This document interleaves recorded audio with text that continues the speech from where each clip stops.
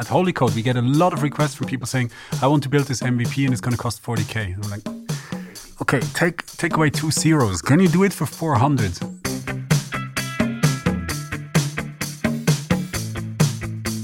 Welcome to the Swisspreneur Show, a podcast about startup stories and learnings from experienced entrepreneurs. Here's your host, Sylvan.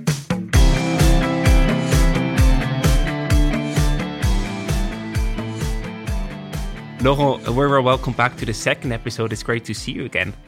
Thanks for having me again. Today we're going to talk about how to master product development as a startup. So probably as an introduction, you do have a long experience in developing great products. And first of all, do you think that the stereotype that the Europeans take way too long to actually launch their products is accurate? What a nice introduction. I cannot speak for all our Europeans, obviously, but I think when we talk about Swiss, yes. Why in Switzerland? We have a tendency to really value quality.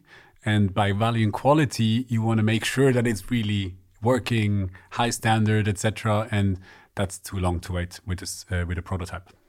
So we are really product focused, but then we usually are not that good in sales and marketing. Is that also your experience? Yeah, I mean, if you look at, that's the Swiss way of looking at it. But when you see how Germans speak, like the way that they can express themselves, they're just so much better salesperson on average than I would say we are in Switzerland.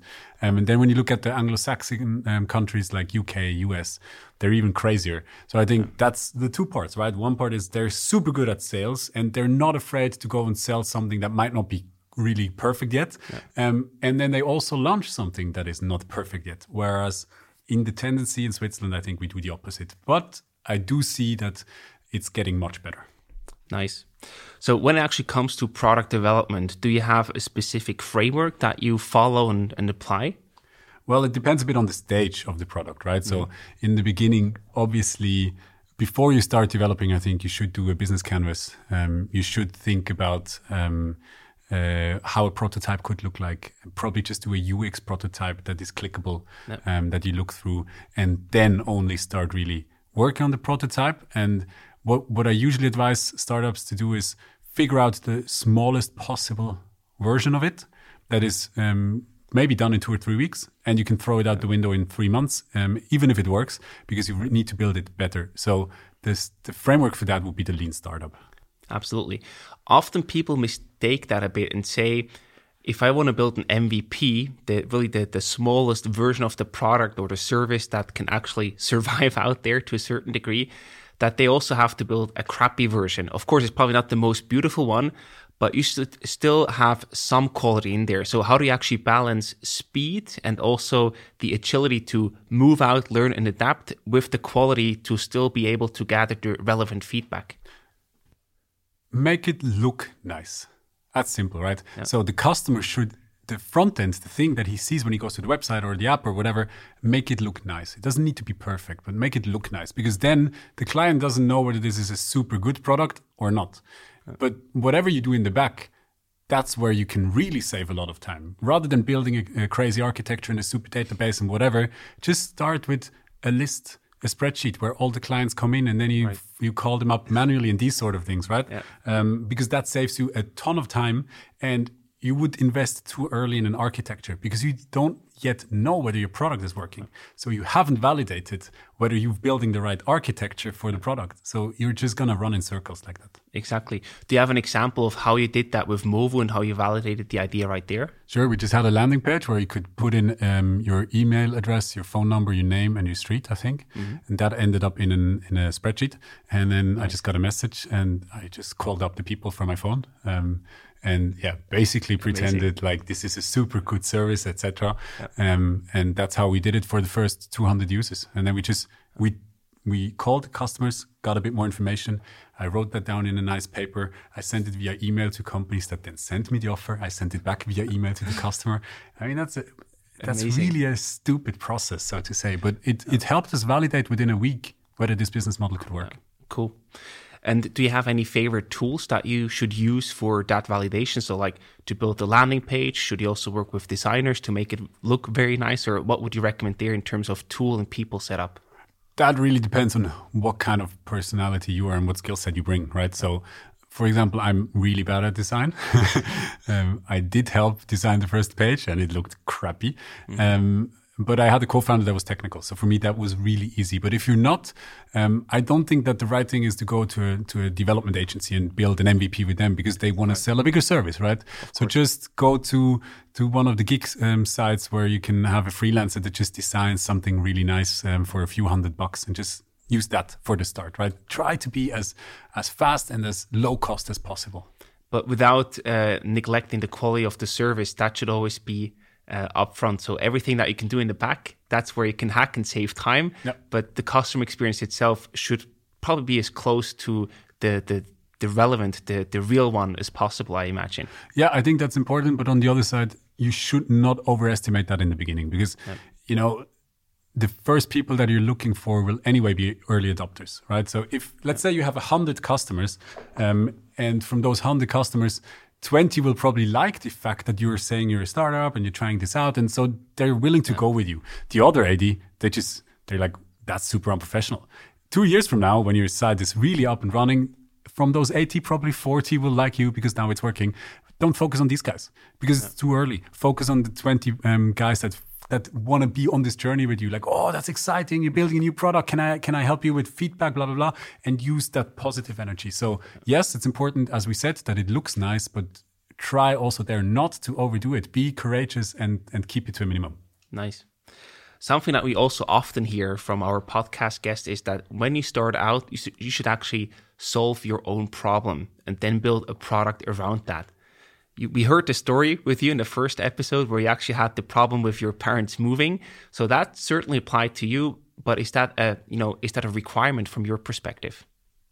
Solving a problem, yes. It doesn't have to be your own problem, but always start from a problem. If you start from a solution, I mean, that's what happens a lot, right? You come up with a solution where you think like, wow, that's so crazy. I can, let's say something really stupid. I can connect 17 Bluetooth headsets with each other because I have this great technology. Yeah, but it's not a problem. Nobody maybe somebody wants, but probably nobody wants that problem solved, or not enough people so that you can scale it. So you should not take a solution and start looking for the problem. Yeah. You need to find a problem where people really are going to be willing to spend money or spend time or whatever to get it solved and go from there. Sure, better if you have experienced it yourself, the problem.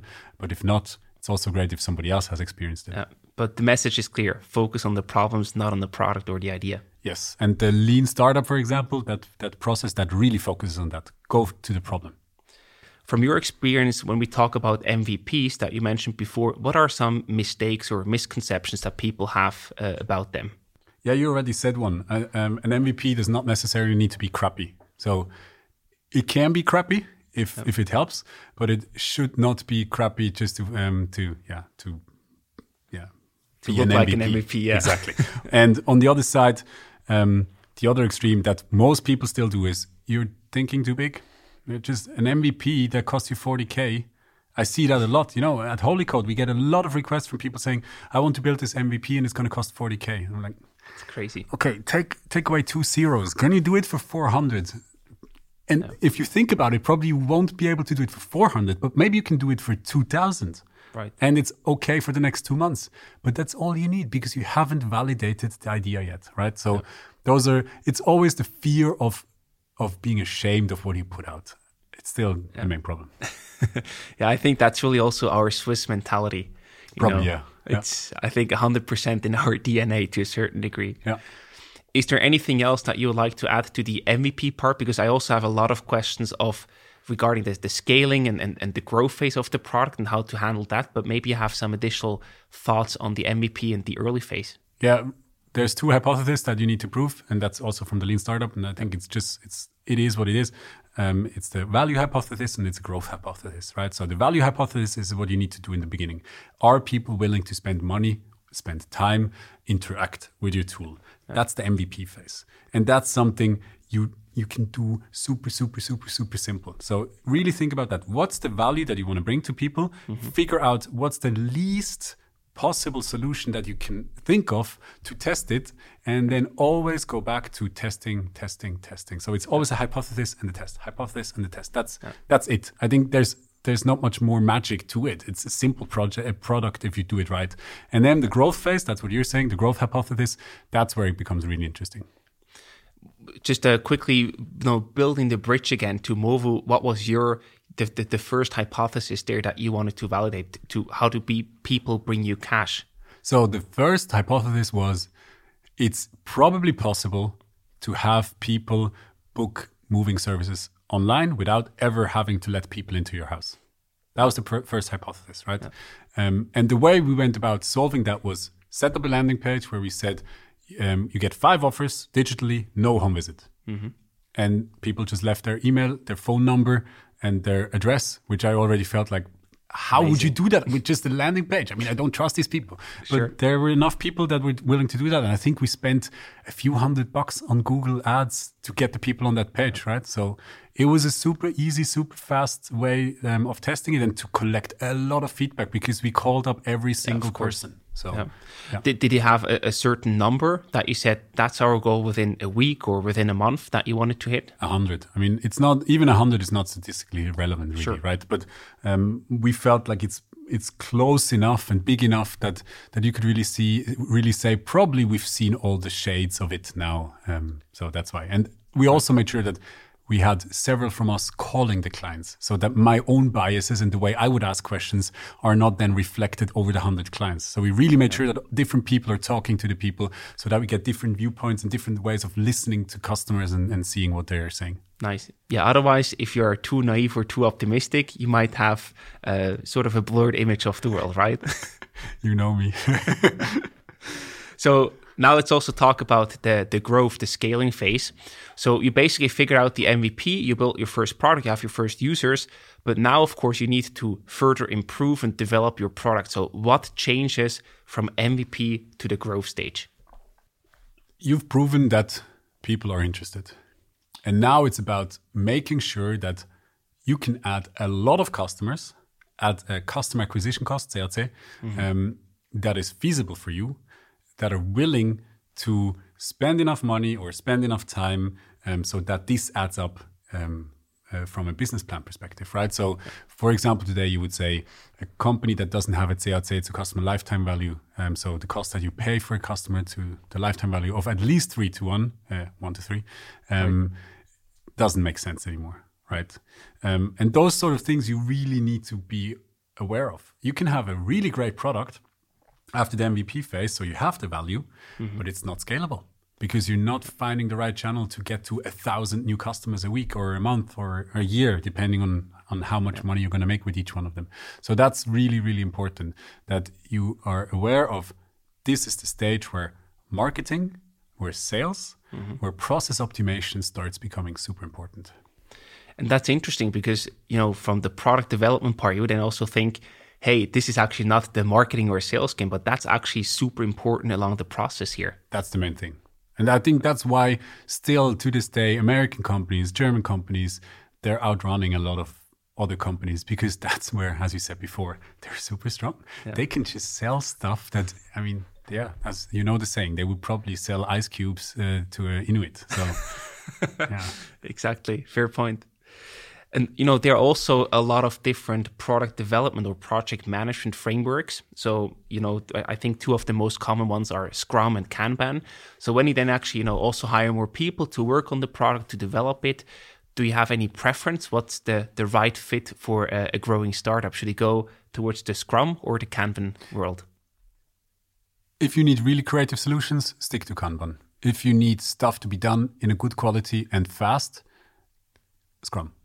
That's a very clear take. Can you elaborate a bit more on those 2 choices? Sure. I mean, Kanban is all about making sure that you don't have more than, let's say, 1 or 2 tasks in each phase of the process, right? So you're working on one.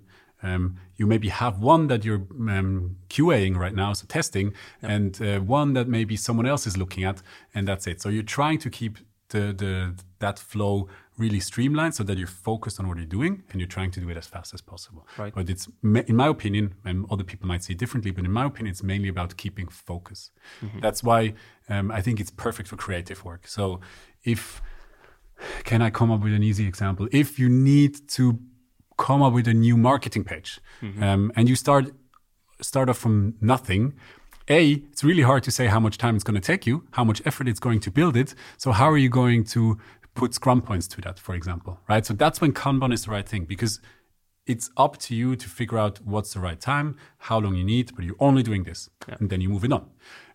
On the other side, Scrum is all about getting alignment before you start the work. So you sit in a refinement meeting with the whole development team and probably product, and you talk about how complex is this topic? How long will it take you or me to solve it? And then you add complexity points. And then you say within 2 weeks or 1 week, that's the amount of complexity points we can do.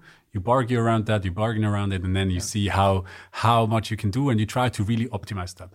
But that's only possible if you know the scope really well, right? So creative work doesn't really fit there. No. That's why I say this is the easiest way to look at it. How do you work today at Bexeo, for example? Do you say that with like the marketing team, you work in a Kanban setup, and with the product development or the dev team, you work in a Scrum setup, or how do you do that? That's exactly how it is. Nice. So the development team really works in Scrum. We've had a phase now where they were not. They were working in a triage mode for technical reasons. Doesn't make much sense to go into that. If you get to that point, you were really successful. But you also made some mistakes along the line. But Scrum, I think, really is the go-to model for me still for development tasks. But everything that is marketing, that is UX, that is product-related work, that is, these sort of tasks, I think Kanban is fitting so much better. Do you use any tools along the way for both setups? Yeah, sure. For Scrum, we use Jira. Actually, now we also use Jira for Kanban, but we used to use Trello a lot. It's the cheapest version, right? And they got acquired by Atlassian, so kind of makes sense.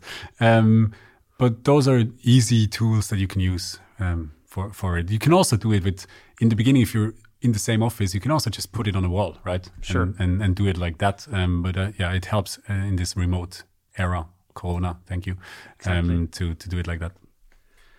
So let's also talk about then you're growing your team. So initially you have your first development team, but then you also usually grow the teams, and you probably need different functions. You need different, setups of the teams. How does the growth change the setup and the split of the development team? I think it's super, super, super important for every part of the company, not just product development, to have very clear roles and responsibilities. And that's something I learned the hard way because we had it too late.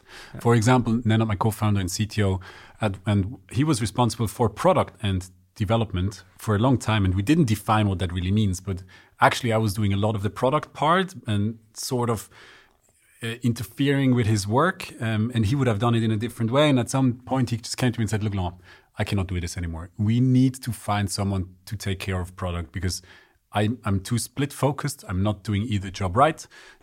You're interfering with me because we don't know who's responsible for what exactly, and we can work well together, so it works, but this is not a setup." So we set out to find a person that has certain responsibilities and the clear role and the clear skill set that we wanted to have for the product role. And I think that's really when we realized you need that at each stage. If you say you want to hire someone new, think about what that means in changes, in terms of changes to your role, what kind of role you're actually looking for, and whether you can live without that a little bit longer for cash reasons, right.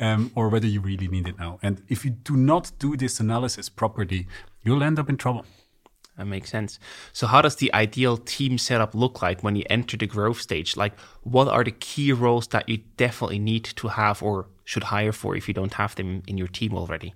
Well, I think we're talking now about a digital startup, right? Exactly. So to put it a bit in a smaller frame, everything that has to do with technology, I really think you need specialists there.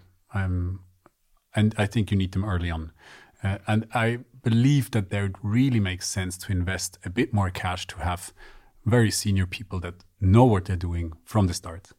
Everything that is more market-oriented, I think there you can leave experience a bit to the side. It's nice to have, and it's great if you can find people, but they're expensive.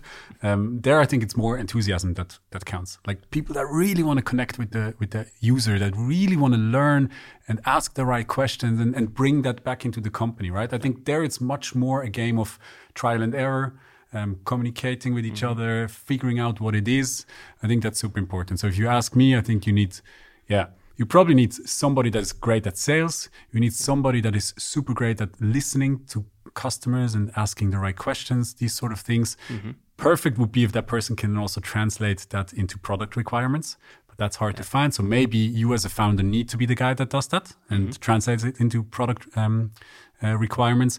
And then you have a specialized tech team. And there I would really vote for splitting front-end and back-end roles as early as possible. Nice. Why is that so important? Yeah, I know a lot of people that are saying that's not true. You should go for full stack. But A, really hard to come by. B, you're putting a lot of domain know-how in one person's head, right? And in the early stages, it can happen that he says she says, this is too much for me. I don't want to be here. I have a better offer, whatever. Sure. And then your whole tech team is gone. So really try to split the roles a bit, that you're not technically requiring this one person, because that puts you on the back foot always. Basically building a resilient team. Yes, absolutely. Very important and easy to forget, I can imagine. Yeah. And then you also mentioned that there's the person that could ideally translate the customer's needs into product requirements. So that's where then basically everything comes together, right? How do you align the different teams? So is that just one person that needs to do the translations, maybe you as founder, or do you have other ways of communicating and bringing all the teams in sync? I think it's important to start with data as soon as possible, right? So you're listening to customers and you're trying to get that into product requirements, but in the end, it's always a discussion. So you will always have people that are saying, I see it differently, or so then it becomes a very non-objective, subjective discussion. And that's really tricky. And the best way to do it is to start with data as soon as you can, to really say, look, we can see clearly that on this step we have conversion drops, and we can see that people always ask this question and we need to do something about that. That really helps to calm the discussions down. And the second thing is, and probably a lot of people will not like to hear that, I think it's super important that you make clear what each person has as a role. So a lot of the times I see that CTOs or tech people feel like it's their call. And in my opinion, it's not. It's the call of the product guy.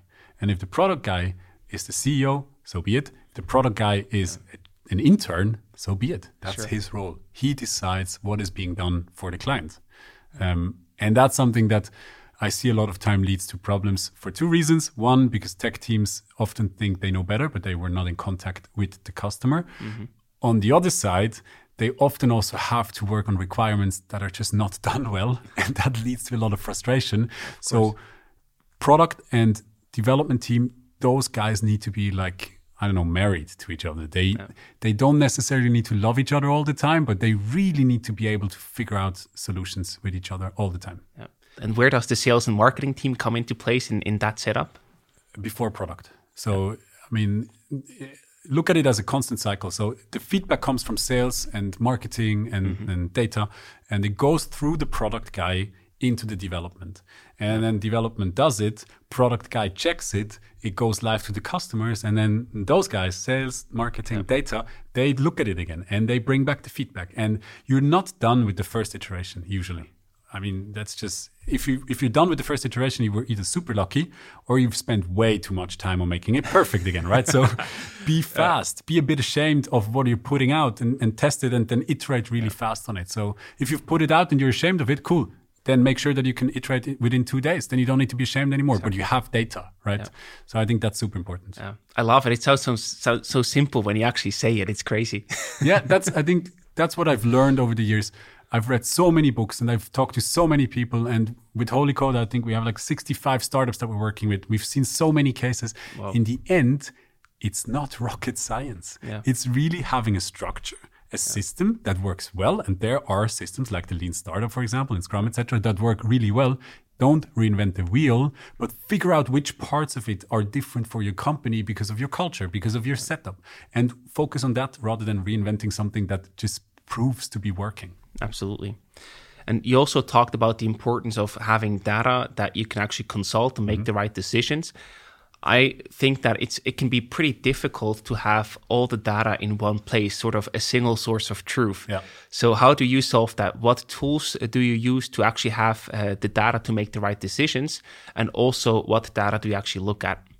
So yeah, that really is a tricky one because you tend to have a lot of tools in place. Exactly. I don't know, let's say you have Salesforce as a CRM. No. Just saying something.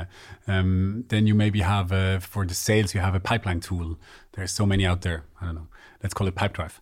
Then you have Tableau for your internal data that you're looking at transaction-wise and these sort of things. Maybe then you have another internal dashboard that you're looking at. Then the tech team has site uptimes and error messages and these things that they have in their tools. And then you have the Google Analytics and the Facebook campaigns. And there's like a ton of those. And yes, obviously you can all integrate that maybe into Salesforce or into your own database, but you don't have the time usually. You don't have the people that have time to do that because you don't have the money for it.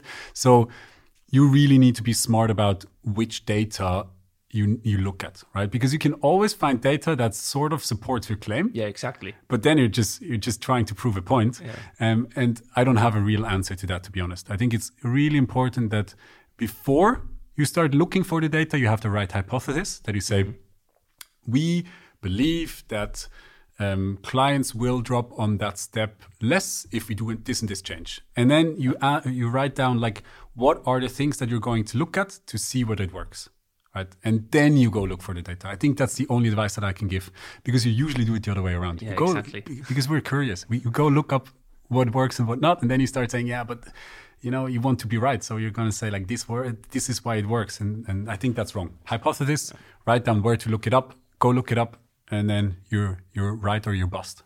Yeah, that's also how our mind works, right? So we try to come up with a good story after looking at the data, and then you try to explain it, and then, it all makes sense, but you do actually have to do it the other way around, as you just suggested. And it short-term helps you, it helps your ego, but it harms the company. Absolutely.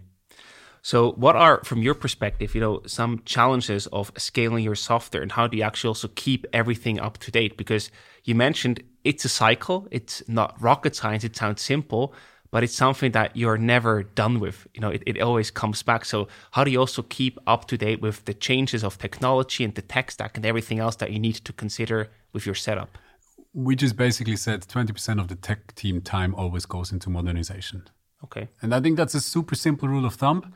It will lead to discussions, but I think that really helps you because that means that the tech team knows 20% of their time they can invest into looking at new tools, looking at parts of the system that are out of date, and they don't feel bad about it because you always want to put in more new stuff and these sort of things. But if you do that, if you say 20% of your software, of your time always goes to modernization of the software and to looking at the new tools, that will happen automatically. And for the marketing teams, etc., they're usually people that are always looking out for the newest things. So yeah, there you don't need to do much. They're going to come from they love that. Exactly. They're just going to come with it. Is there also a recommendation or a good ratio of how you should actually modernize and probably say, hey, we've now worked with that tech stack for 5 years. Now it's time to do a complete rebuild or something. Or is that not necessary with the 20% setup that you just mentioned? The 20% setup should help you not having to do that, right? Okay. So what I see a lot is that then companies come and they haven't modernized at all. Yeah. Then you're sort of stuck at some point. Yeah. So there's several problems. One is you have people doing the tech part that do not understand enough what they're doing, because maybe it's the first time, like you as a founder, for the first time that don't know what they're doing, and that's really crucial because as a founder of the company, as a business person, you can make wrong calls and then you revert them quite quickly, usually. Yeah. But if you do that tech-wise, and after 2 years you realize, we've built the wrong tech for 2 years, have fun. It's going to take you around 2 years to undo your problem. Yeah. Maybe you're a bit faster. But so make sure that the tech people really know what they're doing, have a super strong tech lead, have a super strong CTO, whatever. I think that's one of the key hires today. And then you can also work with more junior people because you have one architect that really knows what he's doing. Have 20% of time focused on modernization. And please be super careful when people come and say you need to change the tech stack, you need to work on another language. I think I have not seen a single example yet where that worked out well.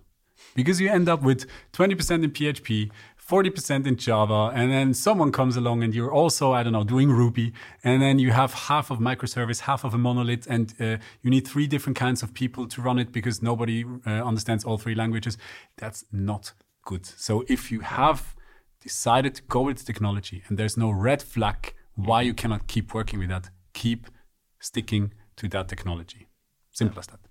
I like that advice. I think as soon as somebody approaches you with that statement, all the alarms should go off and say, yeah, I'm in trouble. Yeah, because everybody has their own preferences. If you ask my technical people, my co-founders from the past, they all have their preferences. And over the years, they've changed because they've seen the good and the bad sides of each technology, right? And Nenad, actually, my CTO, co-founder, and co-founder at HolyCode, he always says, I think he started saying that like 2 years ago, it's not the language that really makes the difference. It's how the people use it. Nice. That's powerful. Yeah. Now, HolyCode is actually a good point to discuss here. We, of course, also want to talk about nearshoring. So for anyone out there listening who is not familiar with the term nearshoring, how would you explain that? It's a funny term. I mean, basically, it's a bit like it's outsourcing or offshoring. It actually comes from offshoring, where you go to a very different time zone, very far away, right? And nearshoring is just, it's close to your time zone, probably the same time zone. That's why it's called nearshoring. And it's basically a form of outsourcing. So what you're doing is, rather than having the people hired here, you hire them with another company in another place, but it's still your team. Nice. You know, very often, when talking to investors, they don't like it too much if you, as a tech startup, outsource part of your technical development. So they often say, you're a tech company, you need to have that capability in-house, you need to have everything here. We already discussed that, you need to have everybody here in Switzerland. That's also something you probably often hear. So why can it still make sense to choose the nearshoring setup, and what would you answer these critiques? So there's a very important distinction that we have to make here, right? Mm-hmm. So if you outsource it in a sort of project, you define the specs, you give it to an outsourcing company, and they deliver it back to you. I agree. If you're a tech company, in the most cases, that doesn't really add up because you don't know who worked on it, you don't know the quality that they put into, you don't have the know-how afterwards. Right. If you go to a nearshoring setup, it's your team. They're just staffed with another company, right? But basically, it's your team. They're your employees. They're here to work for you. The IP right belongs to you from the start. So I think that's something that a lot of investors are just not that familiar with yet. The ones that are tend to really like it. And as we said in the other episode, I really believe that the statement of saying you need to have all your people here in this market, that's just antiquated. It's not the reality anymore. It's a relic of the past. Yes. How would you describe the pros and cons of doing nearshoring as a startup? Pros are very clearly cash. So if you nearshore in a country that is much cheaper with good quality people, you have a much longer run rate, or you can have more developers for the same money. Usually then I get the argument, but a great ETH programmer is worth 3 developers. That might be true, but let's see how many you can find of those. Yeah, good luck competing with Google and everything. If you are an ETH spin-off, usually you can get them, but otherwise you just forget it, right? So that might be true, but they're also expensive. And if they leave, you have a problem because now you need to replace one guy with maybe 3 guys if you can't find it anymore. Yeah. And those 3 guys need to learn everything that this guy has done before. And if it wasn't well documented, you lost the know-how. Yeah. So from a risk perspective, you're much better off with having 2 or 3 people doing the same thing. Yeah. And that's something that people tend to see only later on when they get these problems. Mm-hmm. The downsides are clear. I mean, you need to do a bit of, let's say, translation. So if your company works in German, afterwards you might not be able to work in German anymore. So it's English. You need to invest into remote setup. So you need to have screens in the meeting room. You need to be able to talk to each other. You need to go visit each other. But I mean, today with Corona and everybody working sometimes remote and from home, that's just a new normal. Yeah, the world has changed. Yes. What would you say if somebody says a disadvantage is also that you're depending on a different company, like the company that would then search your team for you in the other country, basically? True. If your contracts are not set up well. That's one thing. So I saw that in a lot of cases in the past where you didn't have good setups and then the team is gone in 2 or 3 months because the provider earns a better margin with another partner, right? Exactly. So that's one of the things that I think you need to be really aware of, that you have a good contract with them and you should only do it if you really trust the people. So I think that's one of the reasons why Holy Code, for example, works so well for us, because people know that we are Swiss founders, 2 of us, third one is from Serbia, but we're Swiss founders. We have founded and sold and failed with our startups. We know how this scene works. We know the people. We're committed. So if we just pull out, people will know and it will hurt our reputation. I think that's really important, that you find the right people. Talking about skin in the game. Exactly. You are based in Serbia with Holy Code. What would you say is the most or the best fit country for doing nearshoring today? That's really difficult to say. I mean, I know companies that work in Portugal and it works quite well. I know companies that work in Barcelona, Spain, that work quite well. I know companies from Ukraine, from Poland, from Romania, from Serbia. There's so many places. I know companies from South Africa or from Vietnam. I think it really depends on your culture, what you're looking for. And then it can be very, very different. I wouldn't say that there are countries that are necessarily better. There are obviously some that are worse.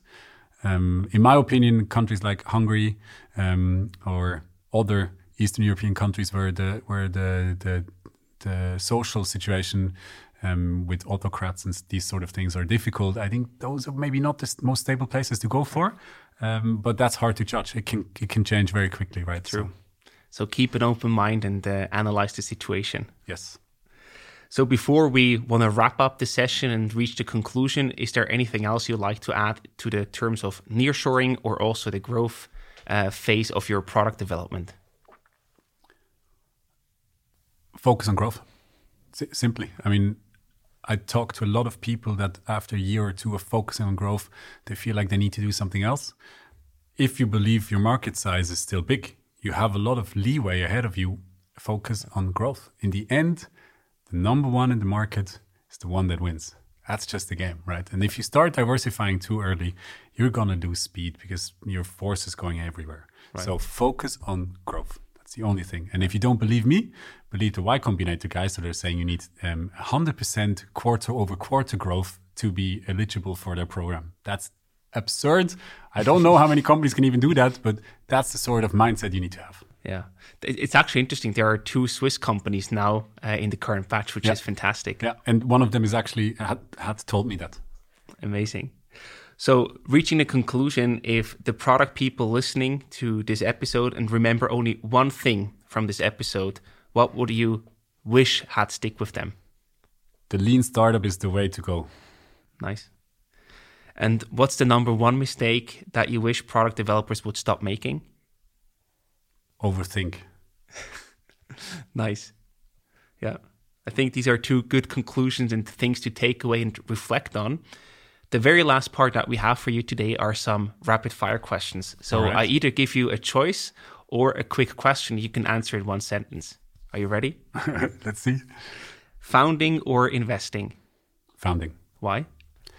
I think at the moment there's more than enough money.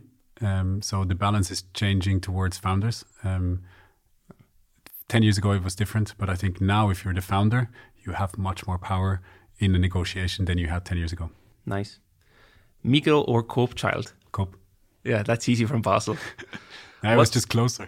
Okay, fair point.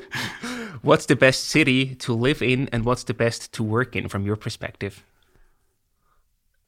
I haven't been to too many places to really have an educated opinion on that, but I would say from the ones that I've been to, probably Sydney would be the one that I would like to live in. Nice. And the one for working is probably Zurich, because you have everything. I mean, you have a great standard of living, mountains are close. Yeah. And short distances, yes. Which also helps. Yes. What was your summer job as a teenager? I was teaching 6 to 14-year-old Muslim boys how to do better in school. Nice. Do you regret making an investment or regret not making it? Not making it because I don't have the money. Nice. And the last one for you, Basel or Zurich? Work-wise, Zurich. Living-wise, for me currently, for the family situation, Basel. But objectively speaking, Zurich. Nice. Laurent, thank you again very much for joining us today. It's a pleasure to talk to you. And we wish you all the best and lots of success with whatever you will tackle in the future. We're very curious to see and hear what you're cooking. Thanks a lot, and thanks for having me.